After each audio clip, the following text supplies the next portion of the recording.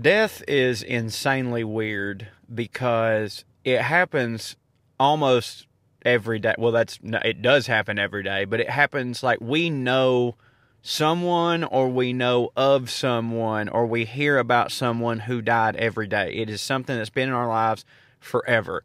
The moment we could comprehend anything, we knew that sometimes people left this mortal coil as it is. But the way that we deal with death is still so bizarre because it's not the way that we deal with any other thing that we're so used to.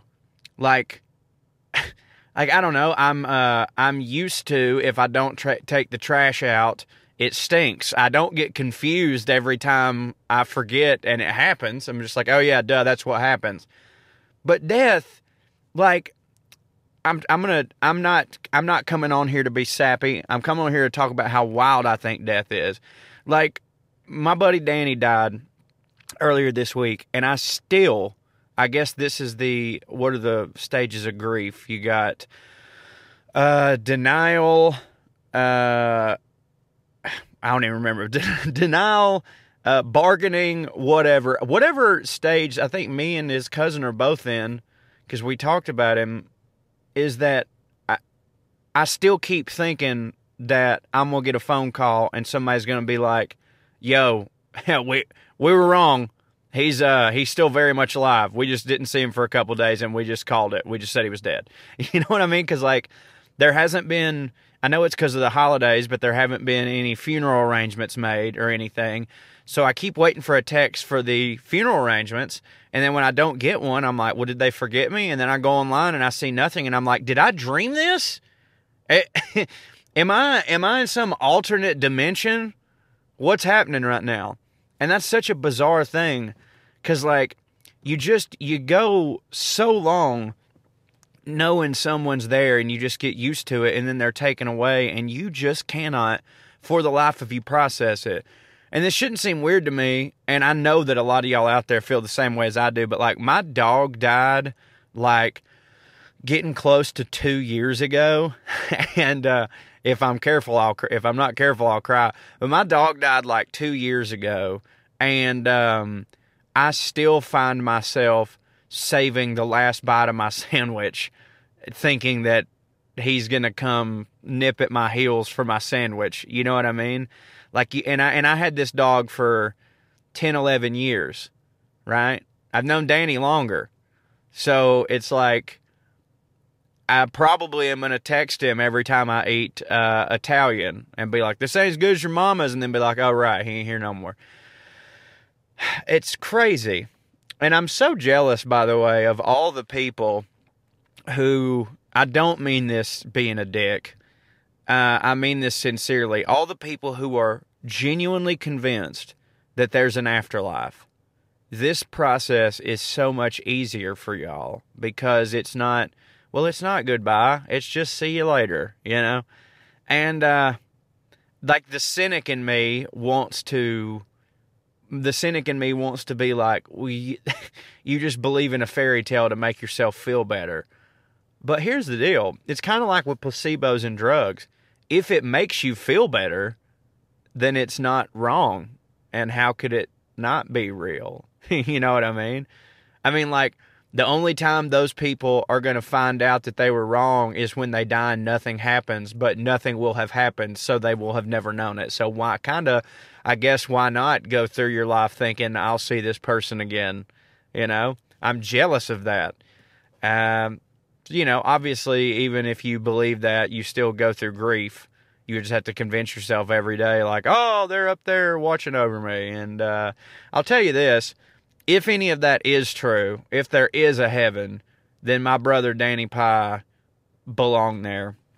Because he was one of those rare types that not only did good, but made people feel good. And Dany, there's probably a thousand people right now who were like, I lost a close personal friend when Dany died. That's insane, you know.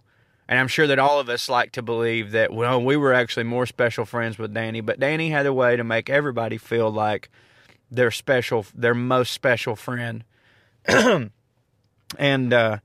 that's a rare quality in a person. It's one thing to be nice, it's one thing to be kind to everybody, sure, but to make someone feel special is a step above, probably 4 to 5 steps above. And Dany had that.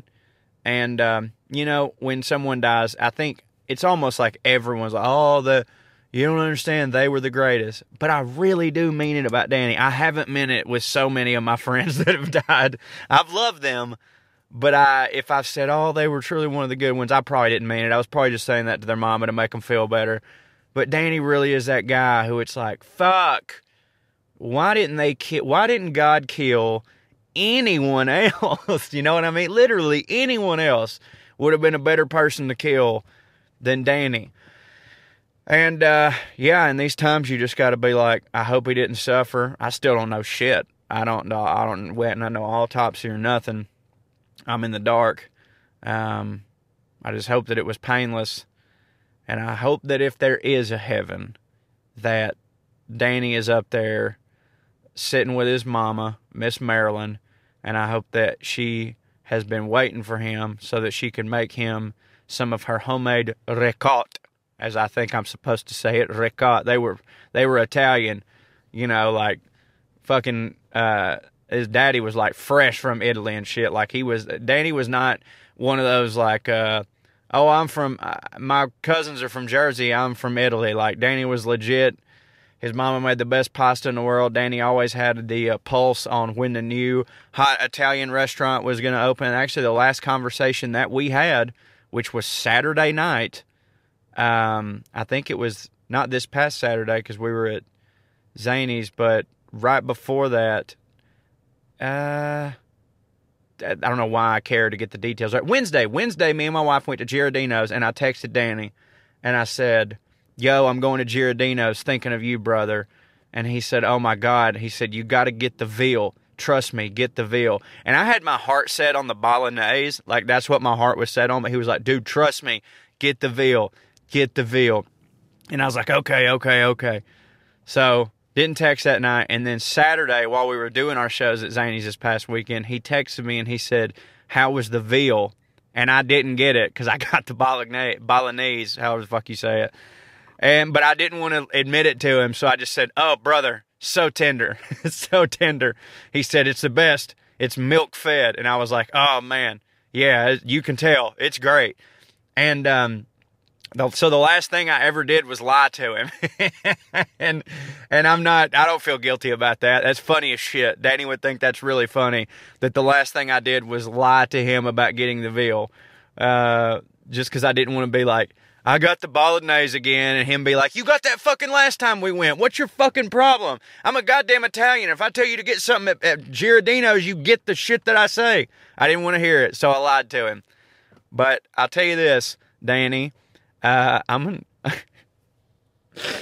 gonna go to Giardino's whenever the holidays are over, and I'm gonna get the veal, brother.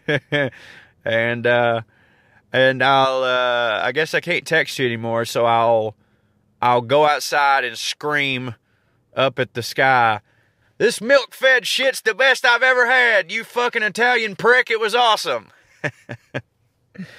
Oh, well, I wanted to get all that out of my system. Thank y'all for being here. I'm so sorry that I haven't worked on the Substack this week. I just ain't felt like being funny, It's one of them, like, I've been able to do like edits and stuff on other things, but the actual act of being funny hasn't really been easy for me because Dany was there the first time I did stand up, and he's just always been my biggest cheerleader.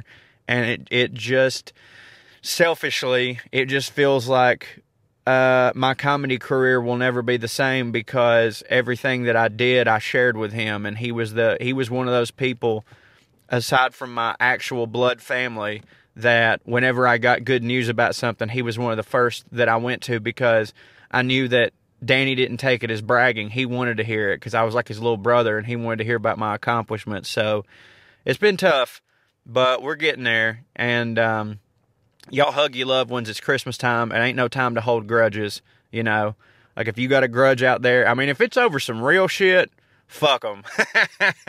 But if it's over some petty shit, you don't know how long you got left. And I'm not saying this because me and Dany had a grudge. We didn't. He's one of the few people that we've never even remotely been in a fight.